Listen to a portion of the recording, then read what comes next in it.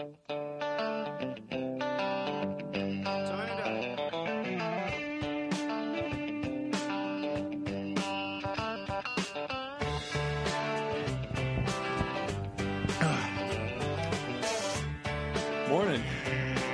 How's it going?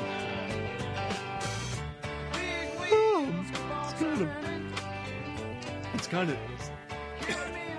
of early here at Lemon Trigger Studios. How are you feeling, man? I'm just fine. Okay. A little rough around the edges. I'll get through it. You'll be a circle soon. Well, good morning, everybody. I'd like to extend my fists in welcoming you to the inaugural debut episode of Lemon Trigger, The Morning After. Okay, you're welcoming me. I'm welcoming the audience, doofus. So I'm later then.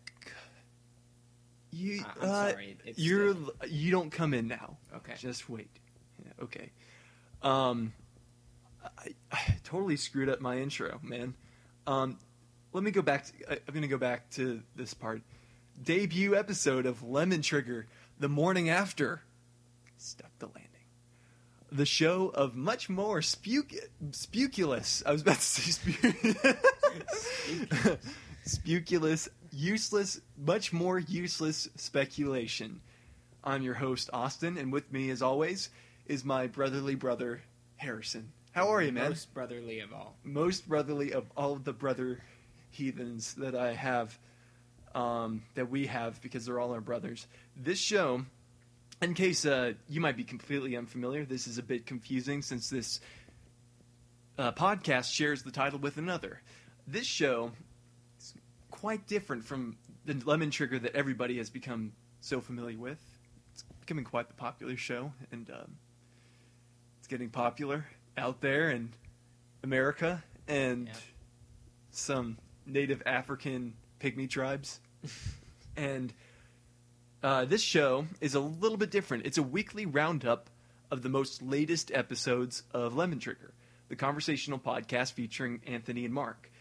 While they use their time pretty wastefully speculating on slightly deep absurdities hid behind various tidbits of pop culture, merchandise, and random mediocrities from other sources, we, on the other hand, dissect, analyze, and scrutinize the podcast itself. It's going to be a lot of fun. We're going to have a good time doing this. I can't wait. We've got a lot of crazy stuff planned and coming up, and we hope that everybody will bear with us as we kind of get into the meat of this podcast. But before we get in, we'd like to introduce someone very special here.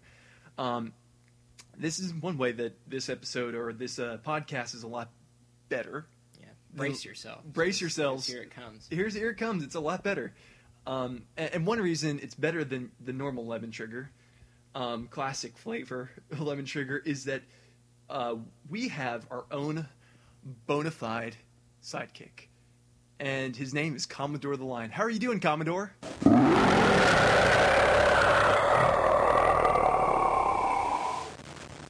So, okay. He's excited. He's ready. He's glad to be here. Just maybe I should not have fed him that gazelle before I came on the program. Well, at least he won't be hungry, so we don't have to worry. We don't have to break the program up to feed him. Yeah. Harrison, I just want to say I know I really appreciate you doing this with me, and I have a lot of fun talking to you, as I always do. We have a pretty extensive history. So just quickly, tell us what you did this morning. Well, I awoke to the sound of Commodore feeding on the gazelle. He of course, drug it under my bed, and it just flew my bed into the air. I landed on the wall. It was a mess. So, not the most pleasant way to wake up. I'll say. Let's begin our roundups. Let's get into the roundups. All right. So, the first roundup is taken from the first episode of Lemon Trigger. Our crew spotted something pretty interesting here. Getting not too deep into the first episode, Mark begins to say this. One of the big pluses to that is I can use my phone when I'm wearing my gloves. Oh, yes. Yes, Yeah. I use my tongue for that while wearing gloves. Of course, that brings up an interesting issue. Could one operate a cellular phone with his or her tongue? To get some greater insight into this matter, we consulted with quite the many medical professionals to get their take on it. The tongue, it's a combination of several different, sort of folds and arches of tissue that form the tongue. It's basically solid muscle.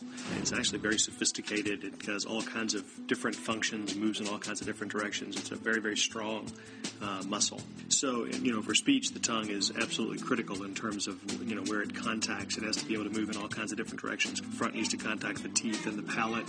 Farther back, the tongue height and controls the way you form different vowels and the rest of the whole vocal tract. It gains a lot of coordination and a lot of specialization.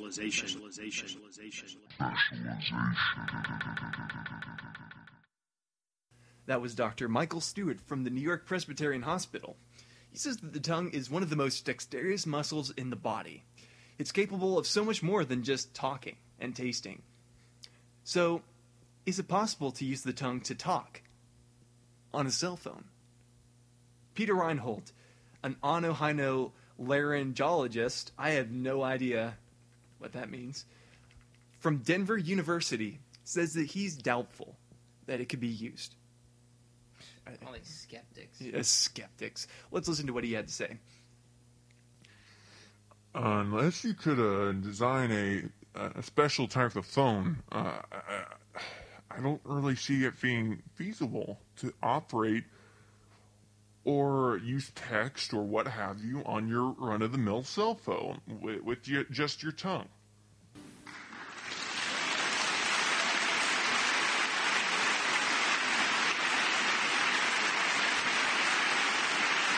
Unless, of course, you could design a special type of cell phone.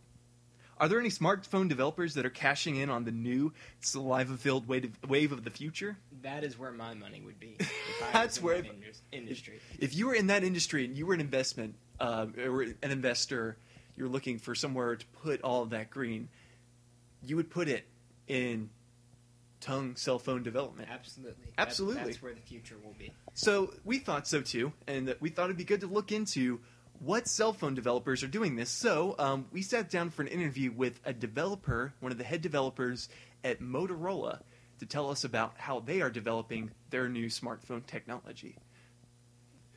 All right, well, thank you so much for being here. If you wouldn't mind introducing yourself. Yes, my name is Donald Climate. I'm the Chief Director of Development for the Motorola Corporation. Excellent. And so what does that mean? What is your job here?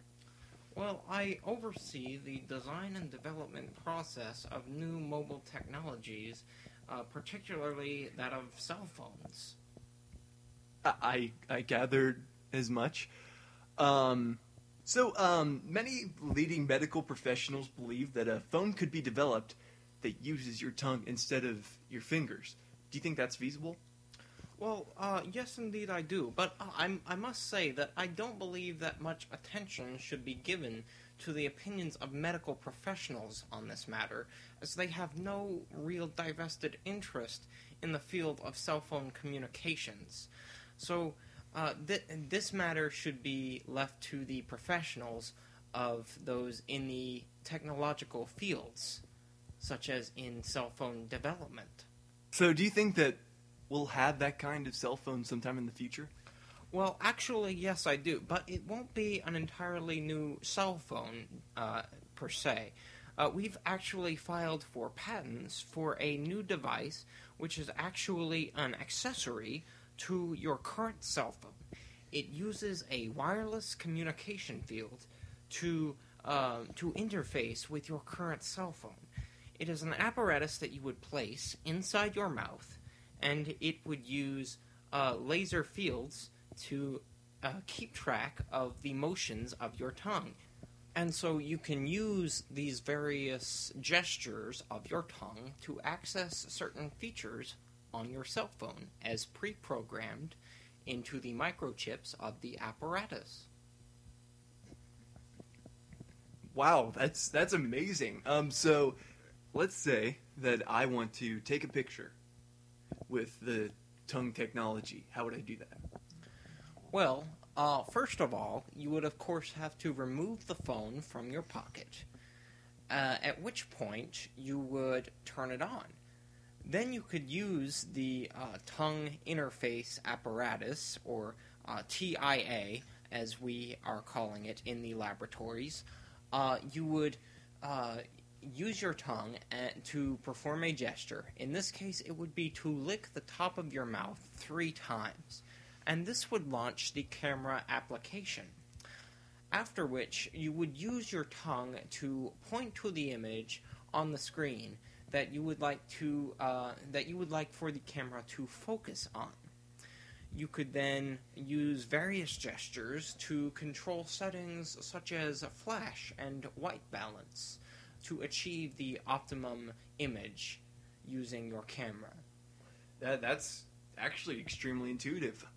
Okay, so let's say, a lot of smartphones let you view videos or they'll let you browse the web. How would you access that? Well, as for the camera application, there would be a gesture that you would perform with your tongue to launch the specific application of your choosing. For instance, in order to launch the YouTube application, you would perform a French kiss in the air, and this would open up the YouTube application. Now, to enter text, as you would have to search for a video, you would use your teeth as a keyboard. Each tooth in your mouth would have a letter assigned to it, and you would touch each of your teeth, specifically the one that corresponds to the letter that you wish to type. You would then be able to type in complete sentences and search for the video of your choosing. Fascinating. Okay. So, how far along in development are you? Well, as I mentioned before, we have filed for patents for this technology, and we actually have a completed TIA device. However, we have done a number of health and safety trials on monkeys, but unfortunately, in all cases, the monkeys developed stage 4 brain cancer within the first 3 days of use. To compensate for this, we have lowered the power of the wireless transmitter inside the TIA, and this was able to counteract the effects of the brain cancer. Unfortunately, to make up for the low power of the wireless transmitter, you have to hold your phone directly up to your head in order to use the device. That's amazing. The future will be it's quite bright. It's going to be a bright, shining light. Well, thank you so much for being here with us. That was Donald Clyment, Chief Director of Development at Motorola. If you want to learn more about this and other subjects, please visit him or someone like him. What impossible adventure awaits us? Well, stay tuned for more Lemon Trigger, the morning after.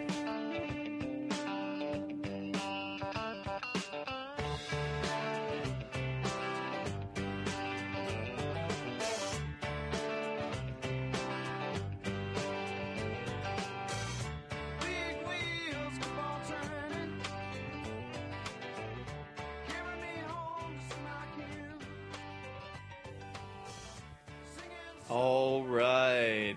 Welcome back, one and alls. That was a great first segment, wasn't it? Yeah, a good way to christen our newly departured pod ship cast-off voyage reckoner. Indeed, indeed. You know, I've got a good feeling about what we're doing here. I think this is going to last for a very long time. I think we've got a good formula down. We've got some great plans for the future. We've got some new... For the love of all that is peaceful, Commodore, don't interrupt like that.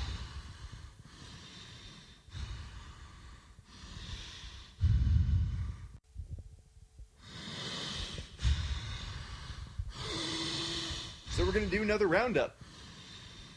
This is an interesting one. Yeah, no doubt. It fits in well with what we previously explored. But this has to do with something more defiant. Something that Mark Wilhelm said. I took it to be a bit more pronounced and defiant on this one. Yeah, I would definitely agree with that. This roundup is taken from episode 1. Yeah, and TG played a clip of an angry father who claims to have reported an internet crime to the cyber police. And I know who it's coming from because I've back-traced it. And I know who's emailing and who's doing it. And you've been reported to the cyber police and the state police. And after playing the clip, Mark makes a remark. To my knowledge, there's no such thing as a cyber police. Like, I could be wrong. Yes, Mark, you could be wrong. In fact, we here at The Morning After have done a bit of back tracing, and we know that there is, in fact, such a thing as a cyber police. Well, I'm a bit skeptical on this one, actually. In our research for the show, I took a flight out to D.C. and met up with Jay Maddox, as he and others claim is the chief consummate of the cyber police. Could we get a bit of that interview? Yeah, let's put it up there. Well, I'm here today with the chief of the cyber police, Jay Maddox. Well, thanks again for being here. I just wanted to... Yes, this is my office. I didn't, thanks for doing this with us. Sure, yeah. Now, many people are not aware of your department's existence within the federal cabinet. Does that come as a surprise to you? Okay, so first I'd like to say that you need to keep your voice down because we don't really want people to hear this. Yes, this is my department. Yes, it exists. Yes, I'm standing before you here today, but I don't really need everybody knowing about it. It's sort of like Big Brother, See, I never knew my big brother, and I think he likes it like that. Yeah.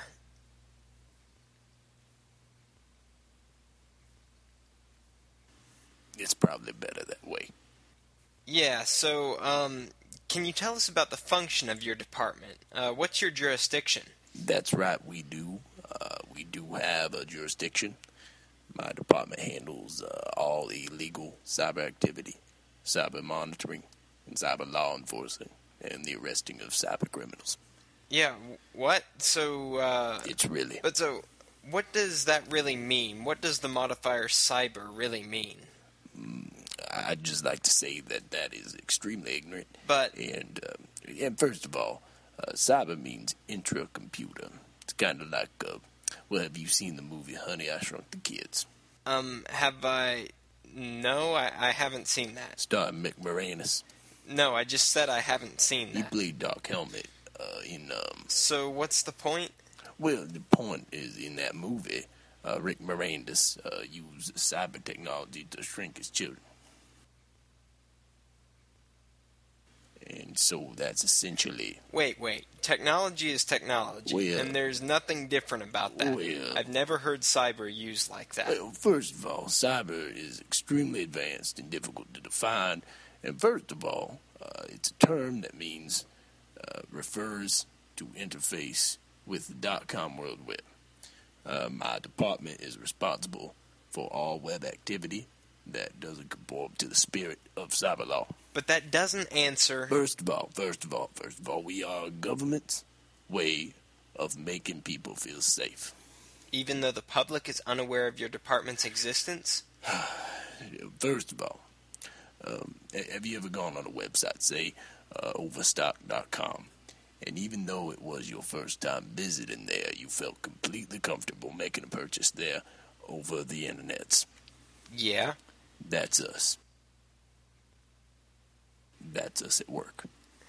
So maybe this will help us understand. What's your typical day on the job as chief consummate of the cyber police like for you? Just tell us a little bit about that. Well, first of all, like most people, I wake up often very violently in a sweat, and I look over at the clock to see what time it is, right? So then, I keep this item on my person at all times. It's called, or I call it a totem. Behaves in a certain way in reality as opposed to my cyber reality, and I'll just give it a twirl, and I know that I'm me, and I'm in my own reality. Okay, that's from Inception. No. No, it is not. Can we just skip to when you clock in? Well, first of all, I don't clock in. Nobody knows when to pay me. What? First of all, I enter cyberspace reality with my crew at about 4:30 a.m. every day. Goodness. I bet you feel bad now knowing what you make us do. So to wake up from being awake so early, our team gets breakfast at the Cyber Cafe. Good reference. I pick up a sour coffee and some cyber donuts. Oh. And we just cruise on. And first of all, we check on Overstock.com. We scan the facilities there. We pick up cyber traffickers at the borders. We throw them in, they're out of there. So yeah, we keep an eye on Overstock.com. That's really our big one. Well, first of all, we know it's our duty, whether it be Overstock.com or really anywhere, to stop criminals in their tracks. It's amazing and pitiable the kind of lowlife we encounter on a daily basis. I can't believe what I've run into within my 75-year career in the law. It'd make your head spin. You haven't been doing this for 70 years. Well, first of all, 75 years. Okay, it's because cyber technology I've been able to live for this long, God bless. And my point in talking up to bring my experience is to inform you of the dangers that lurk out there in the cyber world that we successfully obliterate every day in our lives. Okay, we got everything here from cyber gypsies, cyber pinheads, cyber dealers, cyber cryptos, cyber dope heads, cyber freelance jocksters, cyber... I don't even know what that is. Well, that's what I do, son, to keep you away from the bad men. So how does the cyber police bag criminals? Well, first of all, we don't bag them. We throw them on the pavement and tell them how disappointed we are in them. And if they retaliate, we have the right bestowed upon us by the Supreme Court to engage in armed force and shoot that ignorant soul. If the armed assault is ineffective, we just cuff them and get them in cyber prison. Cyber prison? Well, first of all, it's a cyber state penitentiary, and that's what I do with people. Do you use a sort of vehicle to maneuver your squad? Well, first of all, yes, we do. They're called cyber mounties. That is what we call mounted, and thus more mobile cyber troops. Cyber mounties are cyber officers mounted upon. You know what? Thank trolls. You for your time, but that's all we've got. So thanks for being here. Harrison, you're always welcome here inside the walls of the Cyber Police Academy. Yeah, this is a YMCA. That was Chief Jay Maddox of the Cyber Police. Thanks to Harrison for that great interview with Jay. Harrison, can you even imagine what the future holds for cyber technology? Yes, I can. Well, that's our show, folks. We'd like to thank Killjoy Productions and all their subsidiaries who we do not have time to thank. And we're going to be heading off into the sunrise. How about it? Take it away, Paul Harvey. Paul Harvey. Good day.